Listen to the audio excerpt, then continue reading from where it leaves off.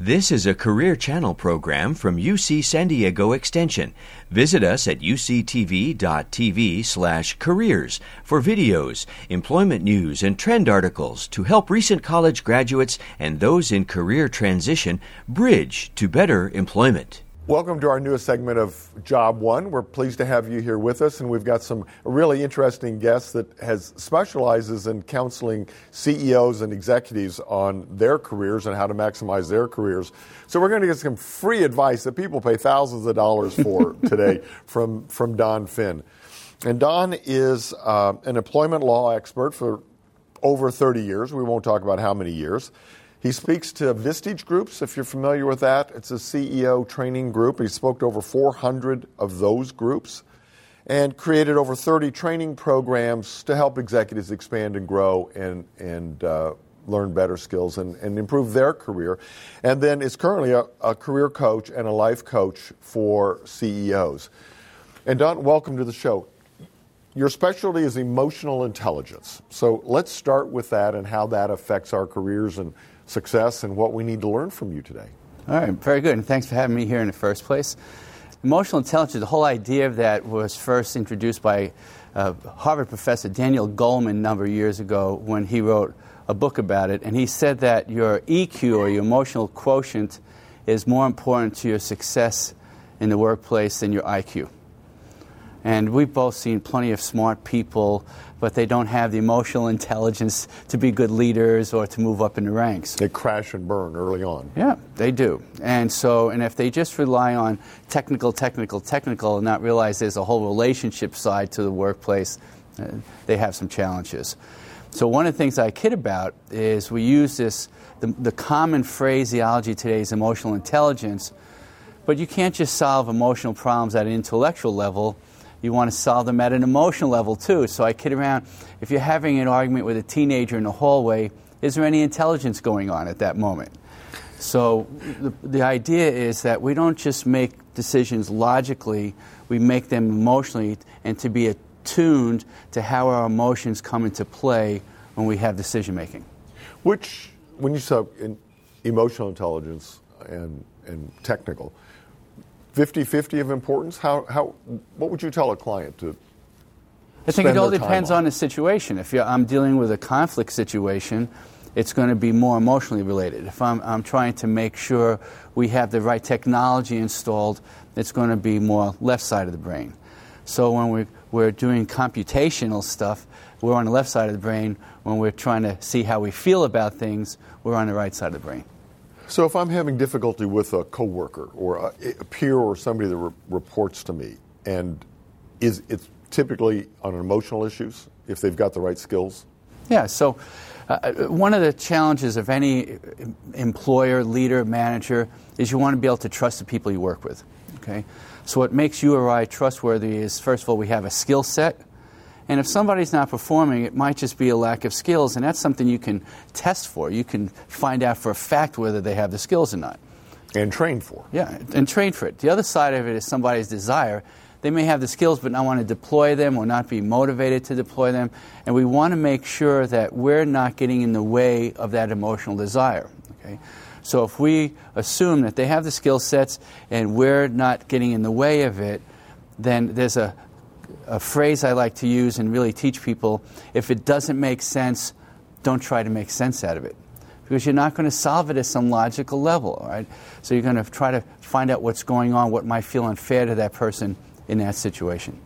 We typically think of a supervisor and employees not working well.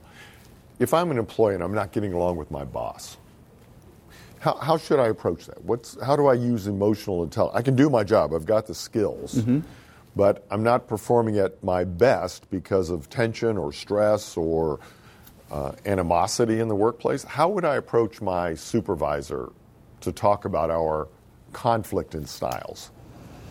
I think that I would begin by approaching my supervisor and asking them how I can support them. Because if it's all about me, that's going to tune them out really quickly, all right? Because they're obviously most concerned about their needs, right? So, and they want to see how I'm either supporting their needs or I'm not supporting their needs. So the person that they manage or supervise that they feel is there to support their needs is the one that you're going to have the best relationship with, or want to have the best relationship with, or want to mentor, or want to promote, or want to coach, or any of those types of things. So it's that what's in it for me. And if I'm having difficulty with somebody, I can't start by saying, what I need from you is this. I'd rather start by finding out what they need from me.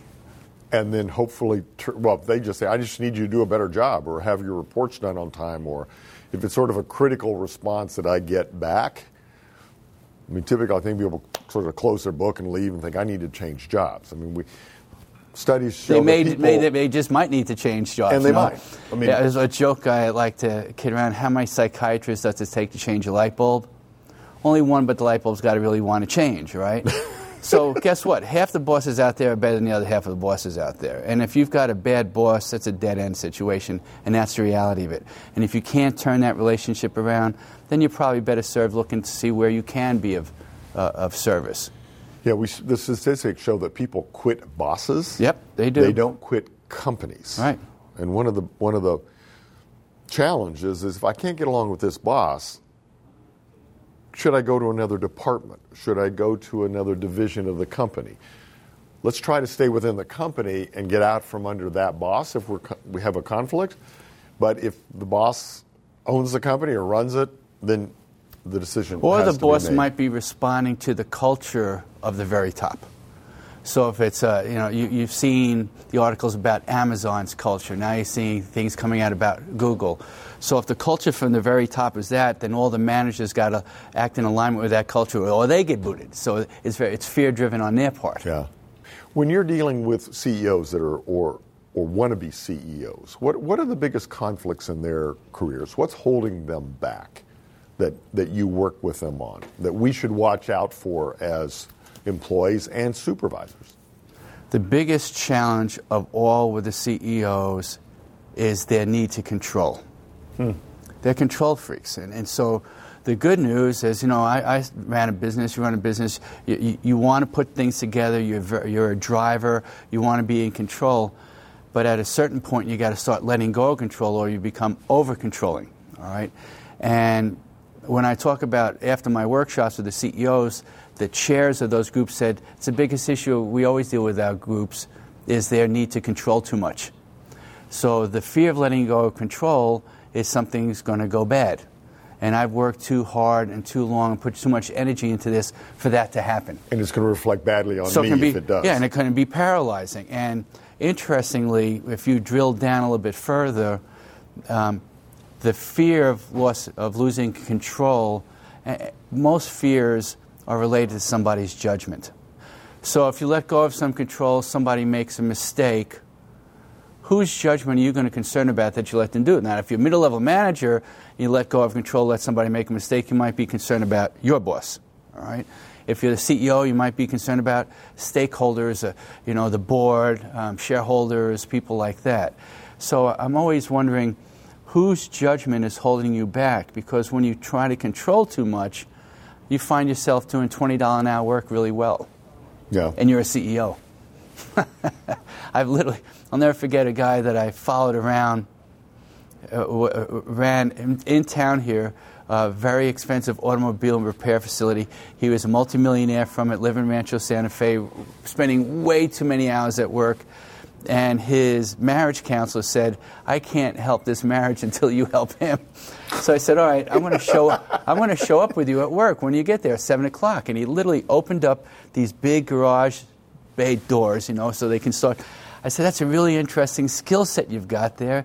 You think somebody else may be able to do it not as well as you, but somebody else might be able to do it, And with a stronger back. Yeah, and so we went through his whole day like this, and I got him to stop doing things, and got him to stop doing things, and got him to stop doing things. And he was down to about 35 hours a week from 70. And he got in an automobile accident and was laid up in the hospital for like a month and a half. He had his 2 best months ever. And it was gone? Yeah, it was. Ouch. But he had started the process in place. And so it was really interesting. I said, what did you learn out of all this? And he said, I never realized how smart my people were. Because how can that be the case when you're a control freak? How can you ever know how smart your people are when you're trying to be so controlling? Yeah, and the simple phrase, well, just let go, right? Stop doing that. Yep. That's like when people are having an argument and somebody says, well, now just relax, right? And you go, oh, sure, we're in the middle of the article. That's all I needed to hear was just the word. It just irritates them more. Mm-hmm. So if I'm watching this and I'm feeling like I'm working too many hours, I'm overload, I'm stressed, how do I start doing it myself? If I don't have somebody like you to follow me around all day, what are hints I should look for that I'm doing that I could sort of self-diagnose this situation and remove a lot of stress from myself and probably my team? One thing I've noticed is that a lot of people get caught in the how-to. How do I do this? How do I do this? How do I do this? Where the real motivator is the want to. I've noticed that people who want to do something, if people want to spend less time at work, want to be more efficient, want to be less controlling, then they might stumble, but they'll figure out a way. If they're stuck in the how-to without the want-to, they're not going to take any action. And we're either motivated through pain or pleasure, Tony Robbins 101, right? So we're motivated either by pain or pleasure, with pain being a much greater motivator. Pain pills sell for much more than vitamins. So people aren't in enough pain in the present to change. So what you want to do is say, okay, if I don't change, what's the future result of that? The person who's smoking today isn't in enough pain to stop smoking. But you put them in a hospital bed in an oxygen tent with a family around them and ask them if they like to smoke now. Most of them say, I'm not interested. Yeah. So we've got to take that future pain, see where the road is going, and bring it present to get the leverage on ourselves to change today.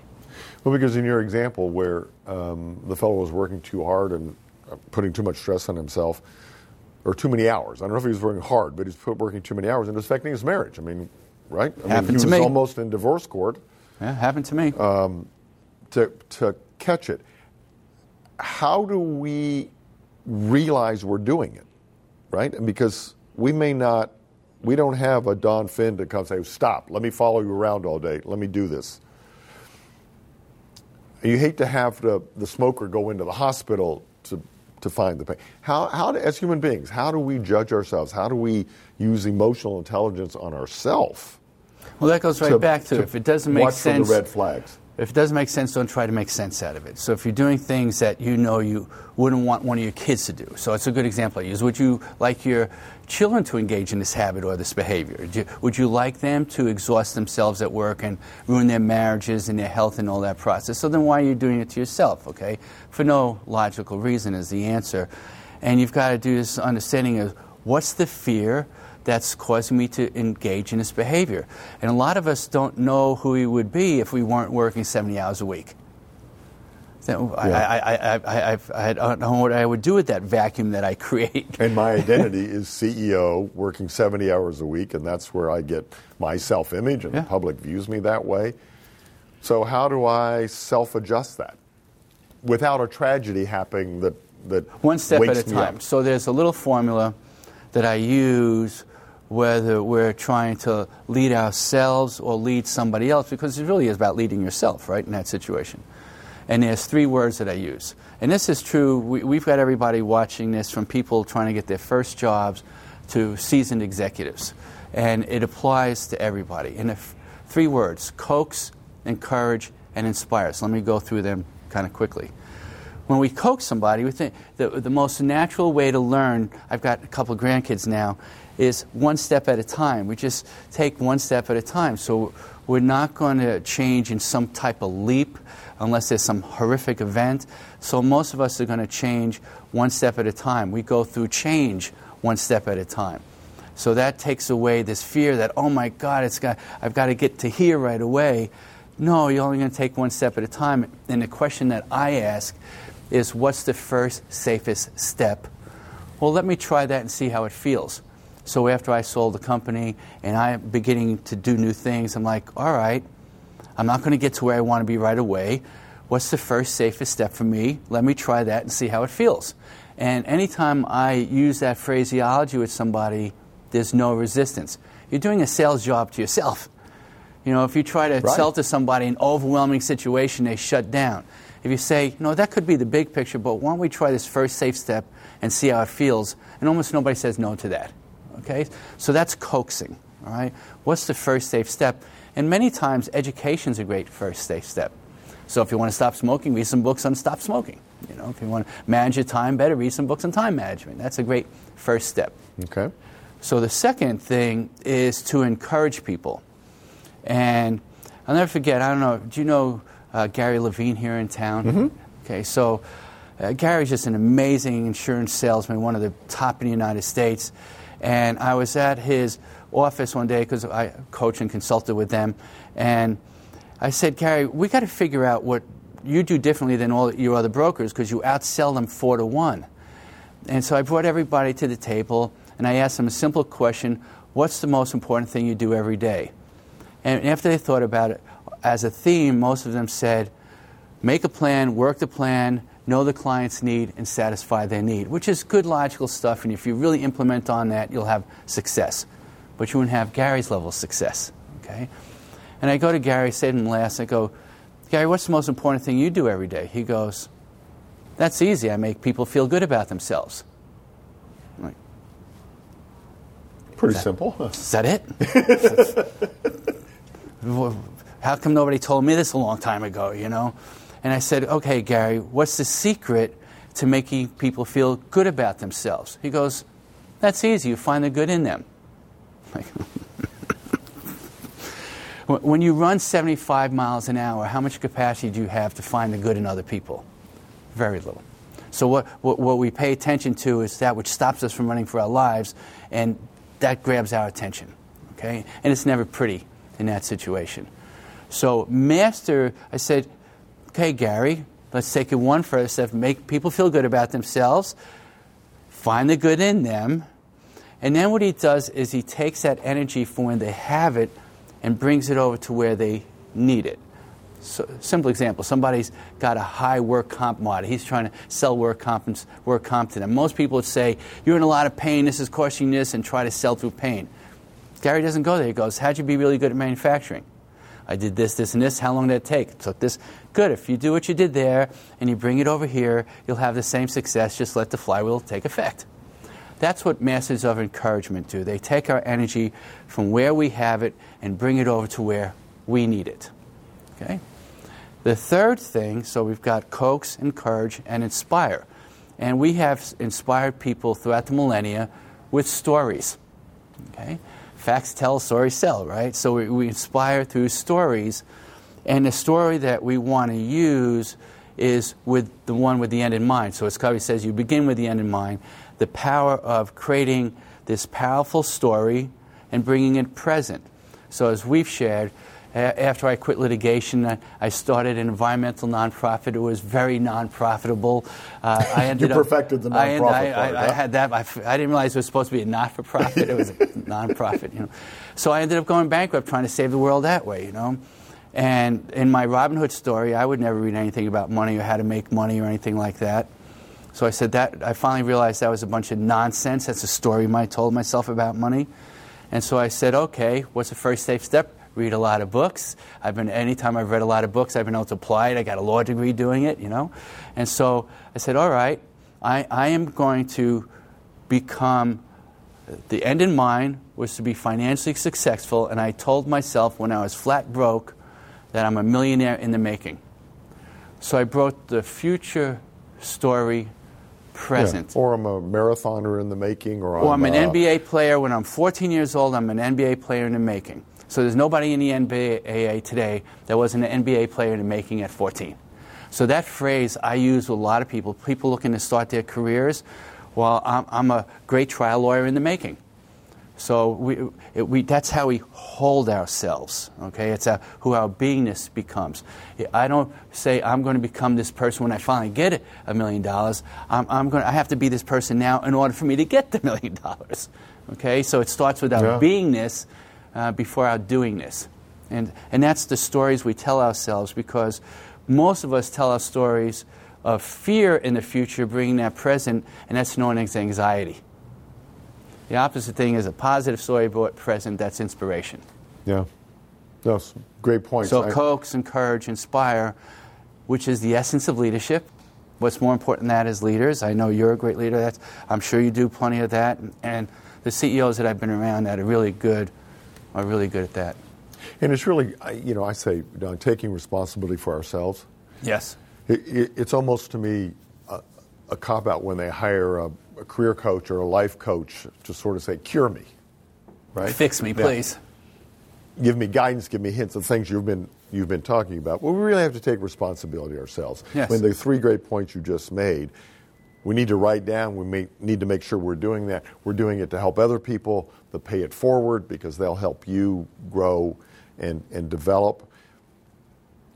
But we need to internalize it. We need to make it a habit of using these points to improve our career. Can I share something about the responsibility for a minute? It was really interesting. After I went through the bankruptcy, I realized I was irresponsible at money, and yet I viewed myself as a very responsible person. So I had some realization that whether it's with our health, our finances, our relationships, our careers, we want to be responsible. But how old were you when you were first told you have to be responsible? Teenager, right? Probably the worst time to be told to be responsible. You probably don't have to tell somebody who's 5 to be responsible. I know what you're talking about. I would think driver's license to me it would be my sort of knee-jerk answer. But it felt like a controlling thing. It's a parent telling you need to be responsible, so we rebelled against it. And if I was to try to tell anybody that I coach, you have to be more responsible, they would still rebel against it. Yeah. So when it comes to responsibility, it's not about somebody else telling, it's you owning it, you wanting to be responsible. Responsibility, if you will. And the other thing about it, especially in the workplace and in managing people or me coaching people, the only place I'm responsible for somebody else is where the law says I am. EEO, safety, those types of things. That's the only place I'm responsible for another adult. Every place else I'm only responsible to another adult. And being responsible to somebody means that you put them in a position where they're capable of success. So if I'm coaching somebody, I'm not responsible for them. They're an adult. They're self-responsibility. My job as a coach would be responsible to them to coach them in a way that they can obtain their success. And we need to remember to put ourselves in situations where we can be successful. That's right. Right? And that's not right. Be responsible to ourselves. and look back 10 years later and say, why am I still earning what I did 10 years ago or have the same responsibility, the same job? Because you didn't do anything about it, right? We got to take that responsibility. Absolutely. So, Don, thank you very much. Some really good points that we can I enjoy it. It's wonderful to be here. No, it's some wonderful points. Thank you for joining us, and we'll see you in our next segment in a couple of weeks.